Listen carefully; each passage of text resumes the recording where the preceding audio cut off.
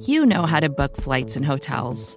All you're missing is a tool to help you plan that unbelievable travel experience. That's why you need Viator. Book guided tours, excursions, and more in one place. There are over 300,000 travel experiences to choose from, so you can find something for everyone. And Viator offers free cancellation and 24/7 customer support for worry-free travel. Download the Viator app now and use code Viator10 for 10% off your first booking in the app. Find travel experiences for you. Do more with Viator.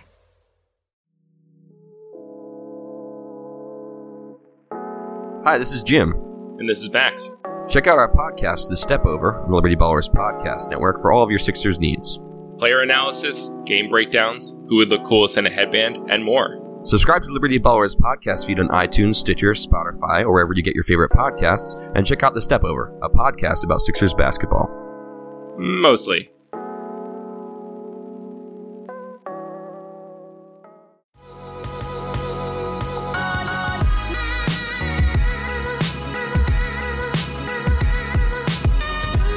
Welcome into a special edition of BGN Radio. I am your host today, Michael Kist. You can follow me on Twitter at MichaelKistNFL. All of this is brought to you by SB Nation and Bleeding Green Nation. So make sure you're following all of the work there at bleedinggreennation.com as we start to pivot to draft season, free agency, re-signings, all of that stuff. We've got you covered. We're also going to keep you covered here on this feed. We're going to be pumping out regular shows. So don't worry, we are not going anywhere for the off season. And what we're going to start doing is we're going to be talking with some different Eagles beat writers to get some different perspectives in here from an Eagles perspective that might challenge the way that we might see some things on this show here. And the first part of that is I'm going to be joined here in a second by Zach Rosenblatt. You can follow him on Twitter at Zach Rosenblatt. That's with 2 T's. He is a beat writer for NJ.com. Make sure that you follow all of his stuff. We're going to be talking about Nick Foles, Carson Wentz, Brandon Graham, a lot of the different moving parts coming into this offseason that's going to create a lot of intrigue with this Philadelphia Eagles team. He's also going to pick a Super Bowl winner, so we'll see who he's got in the Super Bowl. So what we have next here on Bleeding Green Nation is me and Benjamin Solak have broken down the film of the Saints and Eagles game. You might not want to hear it, but that's the job. So we're going to go through the film review and see what we saw, why things happened, why things went the way that they did in that game. But that's next. Right now, we have Zach Rosenblatt from NJ.com. Let's kick it over to that right now. Zach, welcome into Bleeding Green Nation. How you doing, brother? I'm doing great. Thanks for having me on, man. Absolutely. Zach, let the gentle listeners know where they can find you and where they can find all of your great work. Yeah, I'm on Twitter. I'm at Zach Blatt, ZackBlatt. And you can check all my stories out at NJ.com/Eagles. So, Zach, first question. How should we feel about this 2018 Philadelphia Eagles season? Because it felt like it really didn't start until well after the bye. The Eagles couldn't put together consecutive wins, but they somehow sneaked their way into the playoffs, win a playoff game, and have their season ended in a heartbreaker to the Saints in the divisional round. Obviously, there were high expectations coming into the season on the heels of a Super Bowl win, but should that be recalibrated a bit due to the insane amount of injuries throughout? And do you overall think it was a successful season for the Eagles? You know, it's an interesting discussion because I think if you just put down like on a piece of paper just the facts of what their season is, they won the Super Bowl last year, and then they went 9-7. They snuck into the playoffs, and they lost in the same round where they started last year. So in that sense, you have to say it's a disappointment, but it's a little more complex than that, of course, because they started off really slow. They had more injuries than I can ever imagine a team having in a season. Yeah. It seemed like they were dead 10 different times. Then you get to the point where they lose to the Cowboys and you're like, all right, well now I think on our podcast, I put the nail in the coffin like 3 different times. And then I had to pull it back out when Nick Foles comes in and you're like, and everybody's saying, there's no way Nick Foles can do this again. Then he does it again. They win 4 games in a row, including upsetting the Bears. So the way the season ended, I think you can at least feel good about going into the offseason. I think you still have to call the season as a whole a disappointment, but I think you can, you take a lot out of this, and I think they're going to be a lot better in the long term, weirdly, because of this season, because you have guys like, Avonte Maddox, Dallas Goedert, Cravon LeBlanc, all these young guys who were kind of thrown into the fire before they probably should have been, and so they were able to go through their lumps, and Avonte Maddox didn't even seem like he had that many lumps for the most part, and now you have these guys who are all coming back next year, and you have the injured guys coming back next year. If they can just get some health, I think they're going to be one of the best teams in the NFL next season. Yeah, you hope next season that they come in a lot healthier than they did this season, because they had a lot of guys. I mean, Brandon Graham didn't hit full stride until I think around week 10, which is around when his doctor said that he wasn't going to be 100% back, and you saw him really come on. Derek Barnett goes down, Ryan McLeod. We know all of the injuries, but the one thing for me that was like the biggest takeaway was the fact that through so many weeks in the beginning of the season, it just felt like there wasn't the same feel to the team. And then when you get to the Saints game, which was obviously the low point in the season, it just felt like they didn't have any fight. And guys like Malcolm Jenkins were calling guys out, and it kind of rubbed some of the other guys the wrong way, but ultimately they end up responding and transforming into what we recognized them as in 2017, and were able to put together a run, and we're still dangerous despite all of the injuries. I think that was the most encouraging part for me. Would you say the same for yourself as far as the fight that they showed at the end there? Yeah, and I think Doug Peterson deserves, the leaders do too, but Doug Peterson deserves like so much credit, because I was as critical of Doug as anybody through those, first 10 games. After that Saints loss, I specifically blamed it on him. I thought his messaging was weird throughout the preseason, and he was making a lot of strange decisions. He wasn't being as aggressive as he was last season. It just felt like he pulled back. I don't know what it was. Maybe they were worried about Carson Wentz's knee. Like, I don't know what the whole plot line was behind that, but it was a little disappointing the way he had coached the team up those first 10 games. But if he's great at anything, it's, keeping an even head and, being willing to adjust when he sees something's not working. And he did that like so well. And to the point where, like, I know they only won 9 games, but I don't think there are many coaches that did a better coaching job than him over the second half of that season. And he deserves all the credit for that. I think that's the main reason why you can feel confident going forward. That, if things start off slow next year, ideally that you don't want that to happen again. I think they're going to learn a lot from how things went this year. But Doug Peterson is a coach that things are just not going to get out of hand. They could have, like you mentioned, they could have in that locker room.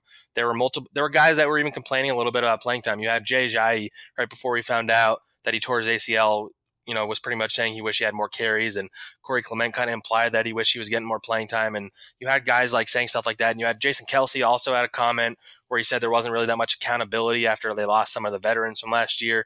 And then, where a lot of teams would have fallen apart after that, they turned it all around. I think you even see some team like the Jaguars, for example, they fell completely apart. And I don't think they had the locker room to stomach that. And I don't know if the coaching staff was able to keep it together like Doug is.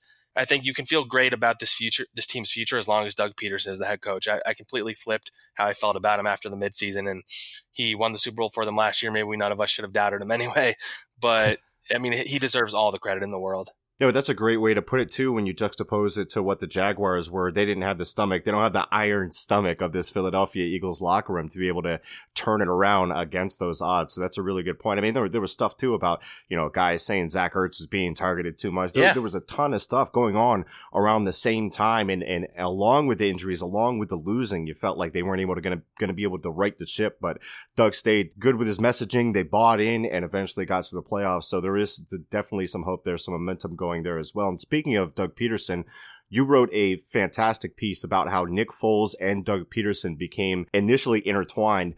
I highly recommend that piece for the listeners. It's pinned on Zach's Twitter page. But Zach, in your time covering Foles and interviewing people about him, is there anybody that isn't like not glowing about his character as a man, as a human being? There was like the whole joke of like where Lane Johnson, when Nick Foles got really angry during that one game, I forget which game it was now. I think it was maybe the Texans game, where he got angry and Lane was trying to lean in to hear if he cursed at all, and he still didn't hear him curse. And in my head, I don't know if Nick Foles has ever said a bad thing about somebody, and so it's hard for me to believe there's anybody who thinks ill of Nick Foles. And I was at the University of Arizona at the same time as him. I was like a year or two younger than him. When I was at the student newspaper, one of the first football games I covered was one of his last ones. I covered his pro day. He was always like a very like nice, easy guy to talk to, low key. Back then, he really wasn't that great of an interview. Actually, he was pretty bland, and his teammates all made fun of him for the way he did interviews, because it just like didn't reflect how he was like behind the scenes with them really. And now you see him at these press conferences, and I joked about this at one of his recent press conferences. At the end of a Nick Foles press conference, you feel like he didn't maybe answer any of the football questions you asked him, but you feel like you're ready to go out and take on the world. And he just has like an effect on people. And I mean, it's interesting to ask that, because I don't know if you can find somebody who has been like close to him and close with him and interact with him who doesn't love him. You see that around the league. I mean, even like to bring back the Jaguars, Jalen Ramsey had that whole thing in the preseason where he trash talked every single quarterback besides Nick Foles and Carson Wentz. Like it just the amount of respect this guy has earned. Something about even beyond the football part of it, like just his aura has followed him throughout his life. And I think that's part of why, as I wrote in that story, Eagles had intended to go and work out Brock Osweiler. I'm sure Eagles fans are happy that they changed their mind because the Eagles started watching some tape. And the funny thing is, like, the tape they were watching of him was one of the games they referenced quite a bit is a game against USC from his senior year that they actually lost. He was playing behind like 2 freshman offensive linemen. He was getting hit almost every throw, and he still hung in there and threw for like over 400 yards. And that kind of is where they saw the kind of guy that he could be. And I think we saw that over these last 2 years where he just doesn't waver under pressure. And he's even in college, he had times where he lost out on a starting job and he didn't complain. And then he wound up just taking it back and never looking back. And I think we're kind of seeing, when he's given an opportunity, he tends to succeed. And a lot of it has to do with being around the right people. That's one common thread through all the like interviews I did. If you look at his career, when he's been the most successful, it's been when he's around coaches and people that he trusts and believes in. And I think that's going to be an interesting factor that people maybe aren't considering as much with free agency and where he's going next. Because like the Jaguars, for example, just came up today because John DeFilippo was hired as their offensive coordinator. And while I know he has a connection to them, I don't know if I see that as a great fit because it seems like a dysfunctional franchise where you look at, a team like the Giants, hypothetically, if they got rid of Eli, Pat Shurmur, he's coached with him and they have a lot of talent over there. So I think that's going to be the biggest factor in Nick Foles deciding where he's going to go. Yeah, before we talk about that, I do want to touch on something that you mentioned about how you leave a Nick Foles press conference. Like, you don't know if he answered the football question. I say that all the time on the show because I listen to a Nick Foles press conference and I go, this has football anecdotes in it, but this is about life. Like, this is about being a human, and it's fascinating to me. His press conferences are awesome. But so let's talk about what happens with Foles here. Does he opt out? Is he traded? Is there a tag, or does he shock the world and stay for less money? He's such an enigma that's so hard to look at with our normal understanding of not just athlete, but really quarterbacks. There are, many quarterbacks with a mental makeup where, they're breaking ping pong paddles when they lose and getting into blow-ups on the sideline. And Foles just isn't that guy. He's not that crazy, fiery, competitive type. I mean, he's a competitive dude, but he's not like that, like over the edge type dude. And maybe that's another subject for another day, but you get the feeling with whatever happens, it might not be what you expect, and not many might, not fully understand it at first. Although recently, former NFL agent and CBS analyst Joe Corey said that the Eagles would part ways with Foles without a trade, that the Eagles will pick up his option and Foles will opt out. Do you see it going down like that? Yeah, that's kind of my thought. There's so much needs to happen for a trade to work out because, it's really complicated. First, you have to go through the whole option process where I don't see a scenario where Foles opts into that because he can probably make more money, knowing that if the Eagles wanted to trade him, they would have to franchise tag him. So the franchise tag, they place it on him, that would be worth $25 million. And the Eagles would be risking that if they place that on him. If he accepts the tender, that's $25 million that they have to pay guaranteed to him, like right there. And that restricts what they're able to do in free agency and all that. And it restricts probably their options they can find in the trade market. And in order to trade him, he needs to accept that $25 million tender. So how many teams are willing to take on a guy who's going to make $25 million this next year? And I just think it reduces, the amount of teams that would be willing to do that. And if they want to do right by Nick Foles, then it's just to let him go. I know Howie Roseman, I found it interesting that he kind of leaned heavily on we have to do what's right for our team all the time. We love when Nick did for us, but he made sure to emphasize that we have to do what's right for our team.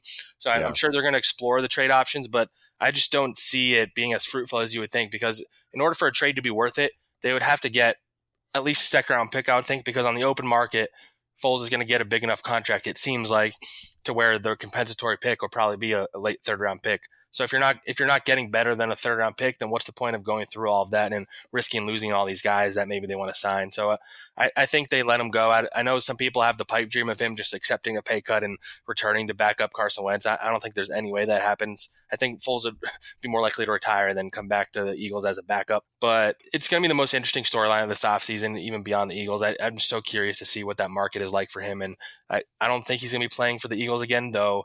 I wouldn't be surprised if at the end of his career he signs one of those one-day honorable contracts or whatever, and the fans have a parade for him or something. That would be awesome. Yeah, he would definitely deserve it for bringing us the Super Bowl. So look, moving on from Nick Foles, the organization made it clear in their year-end press conference with Howie Roseman and Doug Peterson that Carson Wentz is the quarterback of the future of this team.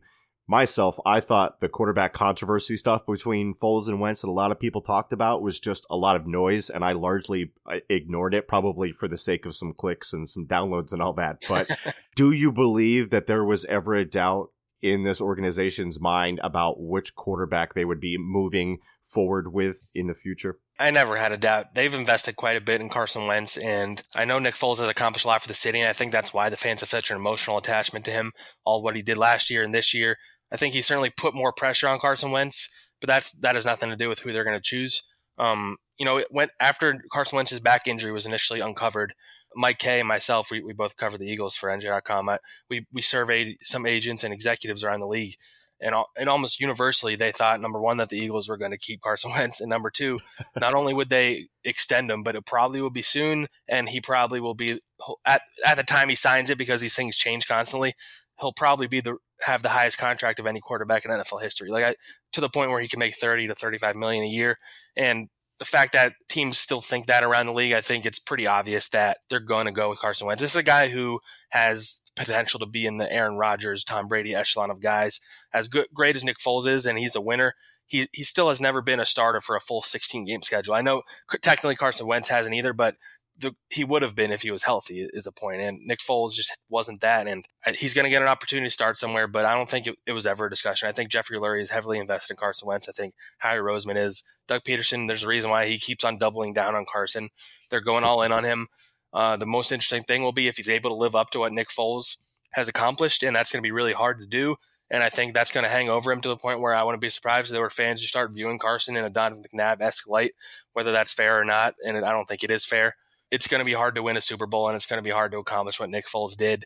And it's going to be very interesting to see how Carson Wentz starts being received by this fan base going forward. That's one of the things I'm most looking forward to seeing. Yeah, the Nick Foles shadow is going to loom large over Carson Wentz for sure. There's no doubt about that. So we'll see how the fans treat him moving forward. That should definitely be interesting. Now, another guy along with Nick Foles that is probably moving on, at least it kind of feels this way. After the locker room clean out, Brandon Graham gave all the media members a hug, quote unquote, just in case. Did you get a hug from Brandon Graham? So unfortunately, I was on my way home from New Orleans, so I wasn't able to get to that. But The funny thing is, that morning, so I talked to Brandon quite a bit in the locker room after the Saints loss, and he didn't sound like someone who was going to be returning.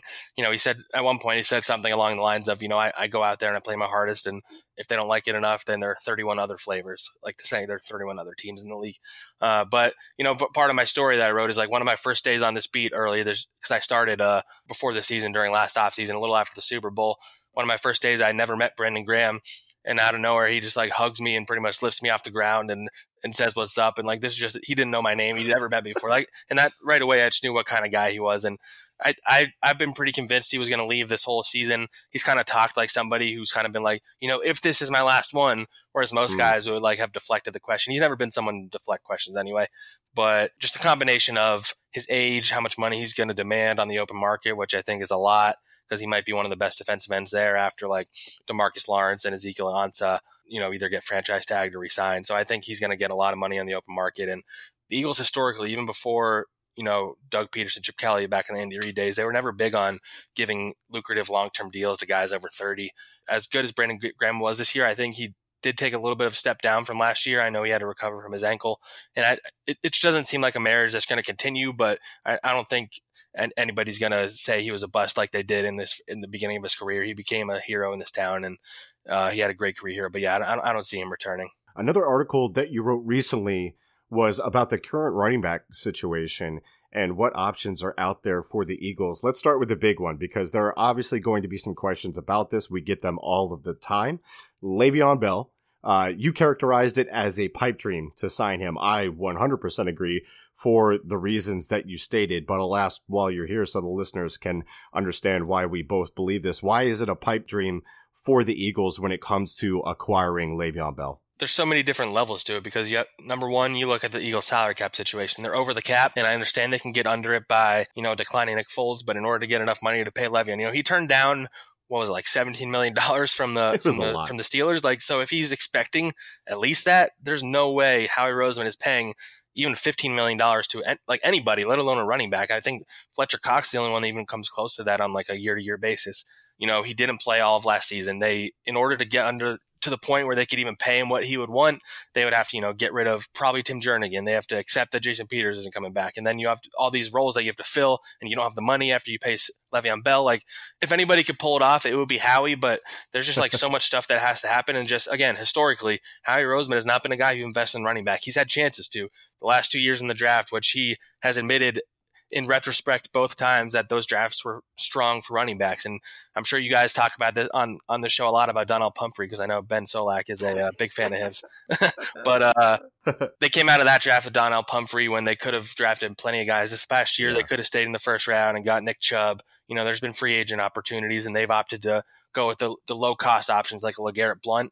And I think they see what the Patriots have been able to do over the years and just not heavily invest in, although the Patriots used a first-round pick, to be fair. But generally speaking, they use guys that they find off the scrap heap or they get on a cheap deal or a veteran. And I just think that that's the direction they're going to go. A lot of it depends on if Darren Sproles comes back. I don't see Jay Ajayi coming back here unless he signed a super cheap 1-year deal, but even then I don't see it. So I see them going after a guy like a Latavius Murray or somebody like that, and or drafting somebody in the 4th round. But I don't know if the fans are going to be all excited about the guy they wind up at the top of their depth chart next season, but you can win with an okay group of running backs. You don't need an elite guy. And I know the running game was a problem this year, that's for sure, and they need to upgrade.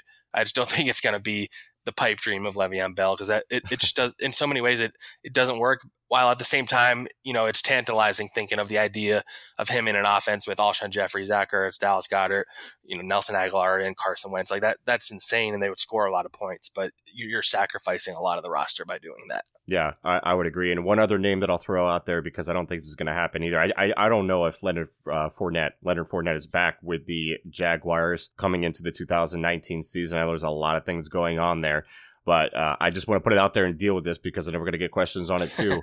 I'm a big no personally on Fournette. We're talking about a continually banged up back that isn't all that productive when he's healthy, that brings no pass catching upside. And from the whispers that I'm hearing and seeing from what people are sending me and what we're seeing publicly too, just feels like there's an awful locker room presence with him there. So he gets a big pass from me. If not someone like him, who do you think from the guys that you listed, if you were to give odds, like what would be the number one? Let's take the rookies out of it. We'll play a little game here. Outside of the rookies, if they were to acquire one back, whether it be a high-end or a low-end signing, who would it be? And why is it Spencer Ware? Because I really like Spencer Ware. But go ahead. He was on my list. I would say the names that I have in mind that like fall under the criteria that we just talked about would be number one, Latavius Murray. He's a guy I have my eye on because number one, he's both been the number one back for teams before with the Raiders and when Dalvin Cook was injured last year, and he's been part of a rotation. He's been pretty effective in both. He's a pretty good runner. He's a decent pass catcher. And he's close. I don't know if he's close, but he's cool with Carson Wentz. They have the same agent. They've worked out together. He's a guy of mine. I don't think he would cost much. You can probably sign him to a 1-year deal. He's kind of in the mold of the type that they've been trying to get it like for short yardage and red zone carries. So he's kind of like right in that mold. Exactly. Another one, Spencer Ware, like you mentioned, he's another guy who's both been like the lead guy and he's been part of a rotation, which is I think what they're probably looking for with the number one guy. Doug Peterson, if they brought him in, it'd be because Doug Peterson spoke highly of him, and then you could feel good about it because Doug coached with him when he was with the Chiefs. Bilal Powell he's a little more under the radar, and he's not that exciting of a prospect. He's just coming off an injury. He's already 30 years old, but he's a really good pass catcher, and he's been really good as part of a rotation when he actually gets opportunities, which the Jets didn't always give him. And then the one who I'm not sure how much he's going to cost, which is what it'll come down to ultimately in free agency, is Tevin Coleman. He wasn't great when he took over for Devonta Freeman. He probably shouldn't be like a full-time workload kind of guy, but if he's a compliment to Josh Adams, Corey Clement, and Darren Sproles, and I think you feel pretty good about your group. I actually like Powell, but the idea just struck me that the idea of an emergency podcast for Bilal Powell signing is pretty interesting. Let's see. Last question here as we go into the playoffs here. Out of the 4 teams, the Kansas City Chiefs, the New England Patriots, the New Orleans Saints, Los Angeles Rams. Who wins the big one, Zach? I need a prediction right now. I have no time to research it. Shot out of a cannon. Who you got? So before the season, I said Saints-Chiefs. Saints win it all, and I'm going to stick to that. I still think that. I actually thought whoever won the Saints-Eagles game was going to win the Super Bowl. I just felt like, because if the Eagles could have beaten the Saints, then I thought they could beat anybody. And I know the Saints were kind of a little sloppy in that game, but I still don't think the Rams are that great. And I don't think the Chiefs or the Patriots defense can stop the New Orleans Saints. So I have New Orleans winning it all. He has been Zach Rosenblatt of NJ.com. Zach, one more time, let everyone know where they can find you, your work, your podcast, all that stuff. Plug it all. Yeah, I'm on Twitter at Zach Blatt, ZACKBLATT. All of my content is on NJ.com/Eagles, and we also have the No Huddle Show, which you can find on any of the podcast apps, Spotify, Apple, Stitcher, SoundCloud, all that good stuff. Appreciate it, Zach. Thanks for joining us. Thanks for having me, man.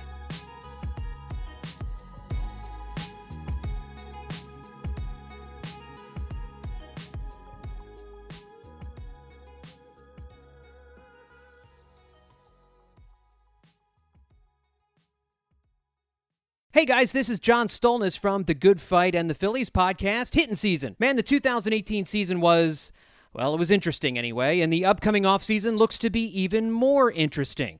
So if you want to stay up to date on all things Phillies this offseason, subscribe to The Good Fight podcast feed and get my podcast Hittin' Season, where I talk to Phillies beat writers, broadcasters, and fellow Good Fight bloggers, as well as national baseball writers, and the occasional interview with Matt Klentak and Gabe Kapler.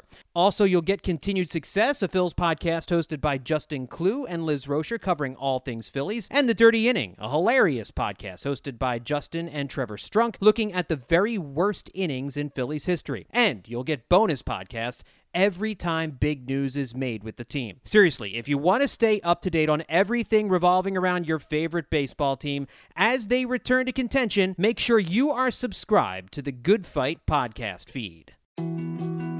More to-dos, less time, and an infinite number of tools to keep track of. Sometimes doing business has never felt harder, but you don't need a miracle to hit your goals. You can just use HubSpot, because their all-in-one customer platform can make growing your business infinitely easier. Imagine this: high-quality leads, fast closing deals, wildly happy customers, and more benchmark-breaking quarters. It's not a miracle, it's HubSpot. Visit HubSpot.com to get started today.